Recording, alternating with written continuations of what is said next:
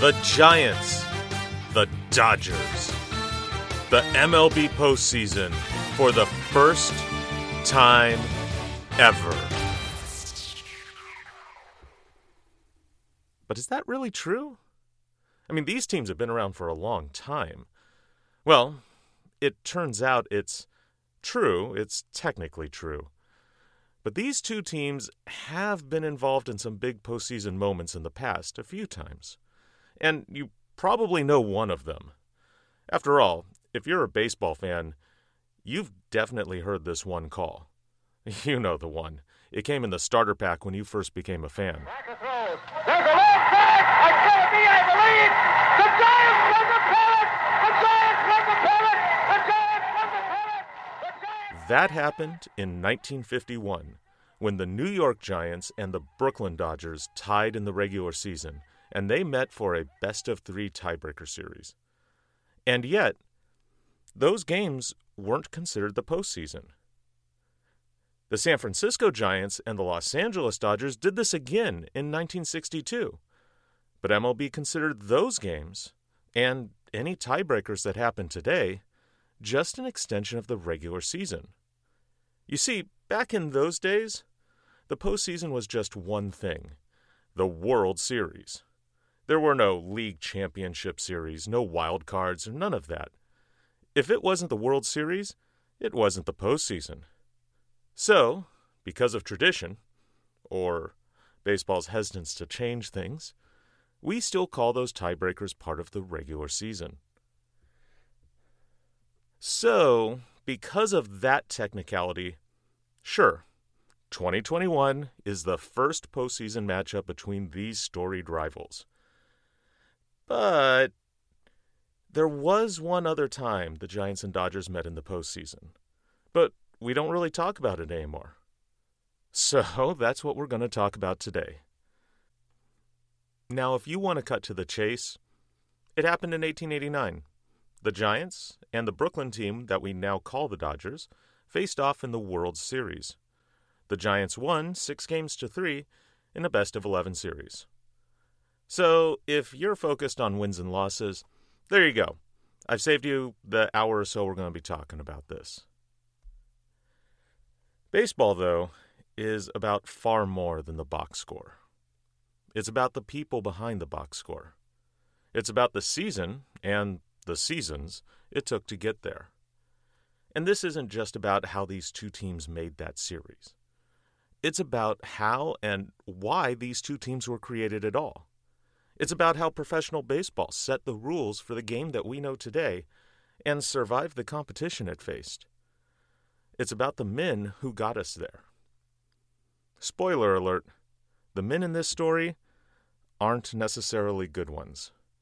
Baseball became the sport it is by people breaking the rules, acting out of greed, and then how others tried to fix it. And these men were complicit in some of the game's worst offenses. So let's take a look into history. Look at the times that allowed these two teams to be created and how these rivals helped shape baseball. This is the story of the birth of the Giants and Dodgers.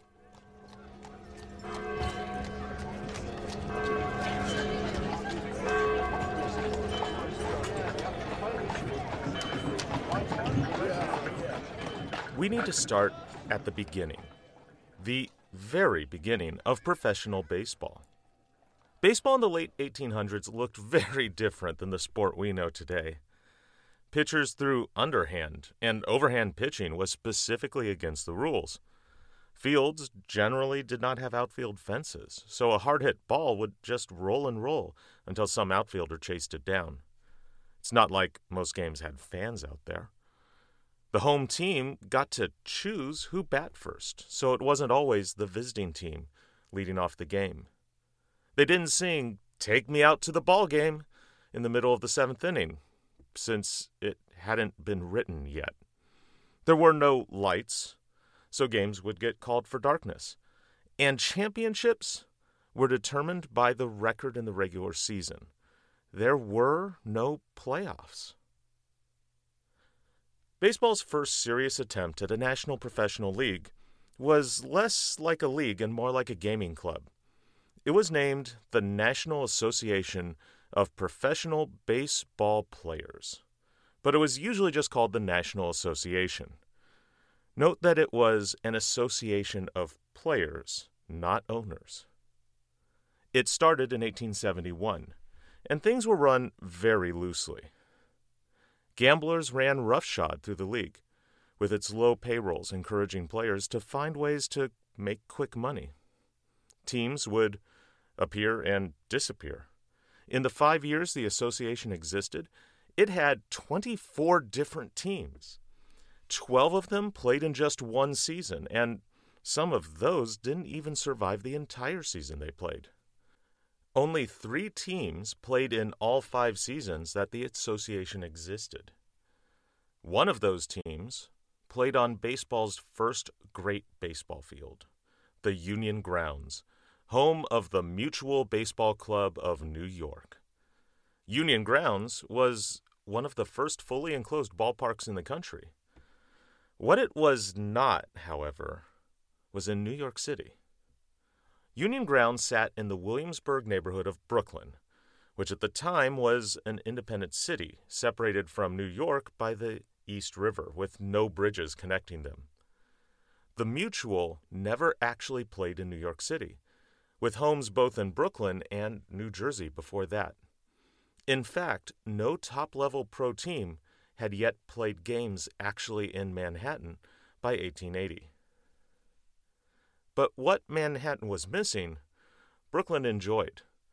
Union Grounds housed a few different teams along with the Mutuals over the National Association's lifespan, including the Eckford Club, the Atlantic Club, and, at one point, the Chicago White Stockings, for just one game after they lost their home in the Great Chicago Fire of 1871.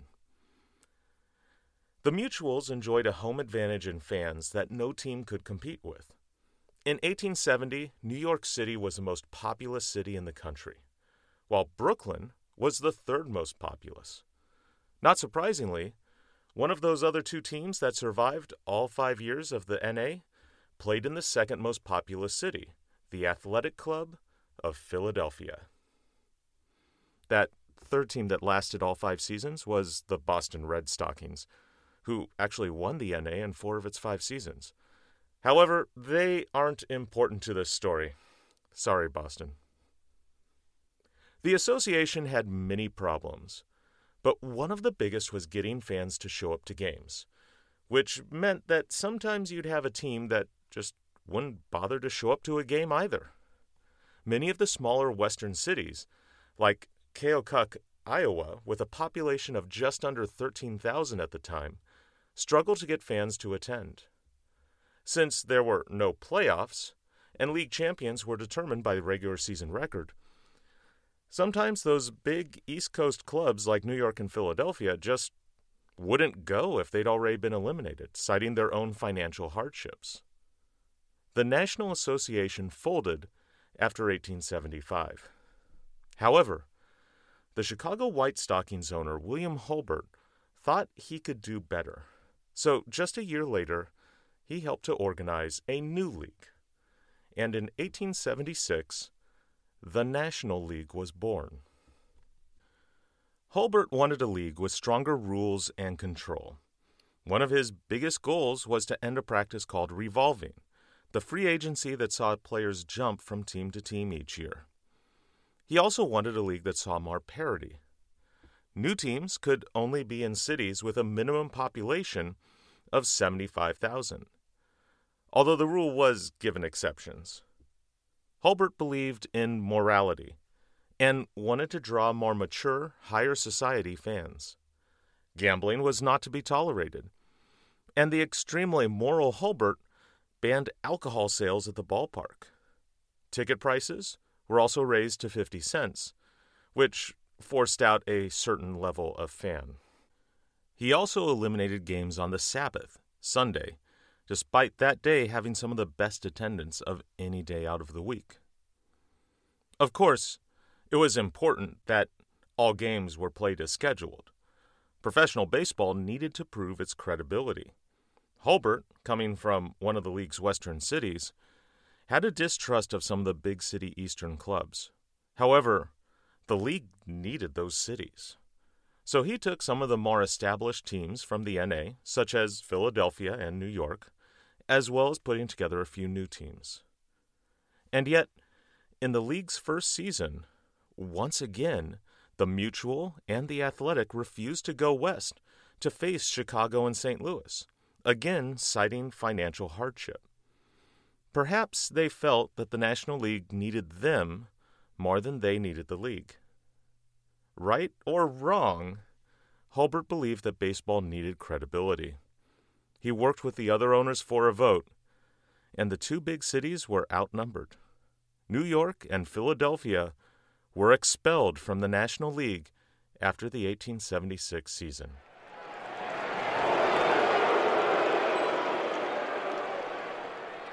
For the next 2 years, the National League fielded just 6 teams before it attempted to expand. Baseball was still being played in relatively big cities like Chicago and Boston, but it was now trying to establish itself in smaller cities like Indianapolis and Providence. Over its first 6 seasons, 15 different teams played in the league. Some disbanded. Others were kicked out by the Hulbert-led group of owners for violating his moral ideals. Only 2 teams appeared in every year from 1876 through 1882, Boston and Chicago. One team in a smaller city that had problems was the Hartford Dark Blues. They were struggling after just their first year, so they turned to William Kammeyer, who was the owner of the now disbanded Mutual of New York, and also still the owner of the Union Grounds in Brooklyn. He offered the park to Hartford to be a new home at a price, and Hartford accepted. However, they kept the Hartford name, giving Brooklyn a new level of Anaheim treatment. The Hartford Dark Blues were jokingly called the Brooklyn Hartfords, but it was no joke to their owner. The rent was too much, and Brooklyn fans did not embrace this new team. So the Blues were disbanded a year later, and would be the last Major League team to play at the Union Grounds. Many teams came and went out of the National League during this time. St. Louis, Providence, Milwaukee, Troy, and Syracuse were just a few of the cities that briefly were a part of the league. But one team that was kicked out of the National League in 1880 changed everything: Cincinnati. The owner of the expelled Cincinnati Stars, Justice Thorner, was also the owner of a brewery, so he clashed with Hulbert's cabal of NL owners over the various restrictions due to those morals. He rented out his ballpark on Sundays and served alcohol. After being kicked out of the National League, Thorner began to collect other owners who disliked the rules. They included saloon owner Chris Vandera of St. Louis, and a remade Philadelphia Athletics team. By 1882, with a new team in Cincinnati called the Red Stockings, the teams became the new American Association. Hulbert passed away just before the 1882 season, so he would not see this competition. But these two professional baseball leagues were about to clash for supremacy. But there was one big hole in both teams' maps. Although the American Association had brought back the Athletic Club of Philadelphia, neither league had a team in New York City or Brooklyn. But that didn't mean that there wasn't baseball brewing in New York.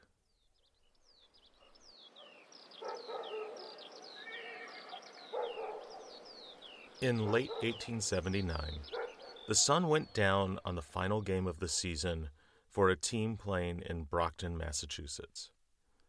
Brockton was tied, and they needed this game to determine who would be the championship of their league. But when the game ended early with no result, it left the team's season and the league's championship in question. However, for Jim Moutrie, the manager of the team, he was trying not to let the sun set on his baseball career. He was called Truthful Jim because he knew how to talk. People didn't always know if he was telling the truth, But Jim Moutrie knew how to get people to listen to him. Depending on which interview you read, he either didn't begin playing baseball until after he was 20 when he gave up cricket, or he was a teenager playing baseball on the Boston Commons, entertaining Civil War vets. In 1876, when the National League was being founded, Moutrie got recruited to play for a team in Fall River, one of the many smaller regional pro baseball leagues. It was another one of the players, Bill McGonigal, who was called Gunner, who got Moutrie to join the team. However, Moutrie's skills in talking and leadership were clear, because when the team's captain retired mid-season, Moutrie got the role. Now, Fall River was a star-studded team. It had no less than 7 future National League stars, including Moutrie and McGonigal. Moutrie had a hand in that, too. When Fall River played a game in Portland, Maine, they faced a towering left fielder named George Gore, who absolutely destroyed Fall River in the game. So, after the game, Moutrie took Gore to dinner and convinced him to join Fall River instead. However, that kind of a player movement was also what undid Fall River. Gunner McGonigal moved up to the National League team in Buffalo, where he would briefly be captain, while Moutrie and others were lured to a new team in New Bedford, Massachusetts. New Bedford was run by Frank Bancroft, who was not a player. Instead, he saw baseball as a business opportunity, and he treated his team like a touring group of actors. He scheduled his team to play 130 games in 1878, which was far higher than the few dozen games many teams would play in a year. He even once scheduled a July 4th triple header that was played in 3 different cities in one day. Bancroft was successful financially, but Moutrie was not as successful as a player under him, struggling to both hit and field. It seems that Moutrie learned from Bancroft in other ways. Moutrie followed Bancroft to Worcester in 1879, but was soon cut from the team. However, Moutrie would be offered a manager's position in Brockton, Massachusetts. He led that team to the brink of the championship, that game that the sun set on. But as 1880 rolled around, he began to focus on a new, bigger, and much more ambitious opportunity, one that everyone in baseball knew was available: getting a team in New York City. The problem was, how? Before the 1880 season, Moutrie was working on moving the team in Brockton to New York. At first, he tried to get the team to play in a floundering independent league that had taken the name of the National Association, no association with the original. But he needed a place to play near New York City. He focused first on finding a field to play in Jersey City, but by March he was meeting with William Kampmeyer, former owner of the Mutuals of New York, and still the owner of the Union Grounds. However, nothing came from those meetings, and he returned to Brockton, Massachusetts, where he called his team Jersey City while playing a few states away from there. The Washington Post even made an announcement that Moutrie's team had an agreement to join this new national association and just play in Brockton until the field was ready. The field never materialized. In July of 1880, the Brockton team disbanded, and Moutrie was out of baseball. He would take a job in a box factory in New York City. While in New York, legend states that Moutrie watched a local amateur baseball game and approached the pitcher of the losing team after the game with an offer to build a better team, a championship-level team, if that pitcher would foot the bill. That pitcher was a local businessman, John B. Day, and Day agreed. Of course, this story could be a legend by Truthful Jim. A more mundane version of the story simply states that local sports writers introduced the two, which makes a lot more sense. However it happened, they worked together. Moutrie brought his baseball knowledge in his boastful ways. Day brought the money and his business connections. One such connection was with James Bennett, who was the son of the founder of the New York Herald newspaper. Bennett happened to have some land that they thought could be used for a stadium. The land was actually in Manhattan, adjacent to the north end of Central Park, and it was so big that was more than twice as big as what was needed for baseball. Bennett and his wealthy friends, they used that land to play polo. By September of 1880, Moutrie had a team together to play, and by the end of the month, Day had a stadium ready to play in. On September 29th, the first professional baseball game was played in Manhattan. Finally, New York City had its first pro team. It would join the Eastern Championship Association for the 1881 season, easily winning its championship, and was already playing exhibition games against National League teams. Moutrie named his new team the New York Metropolitans.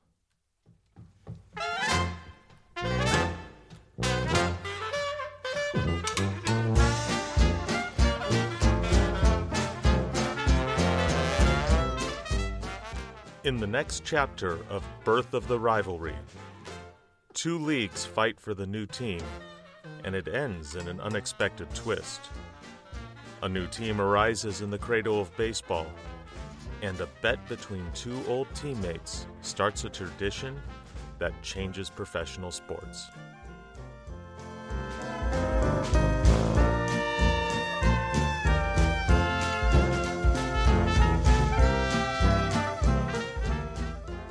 Birth of the Rivalry was written and performed by Kevin J. Cunningham for GiantFutures.com. Published 2021. All rights reserved.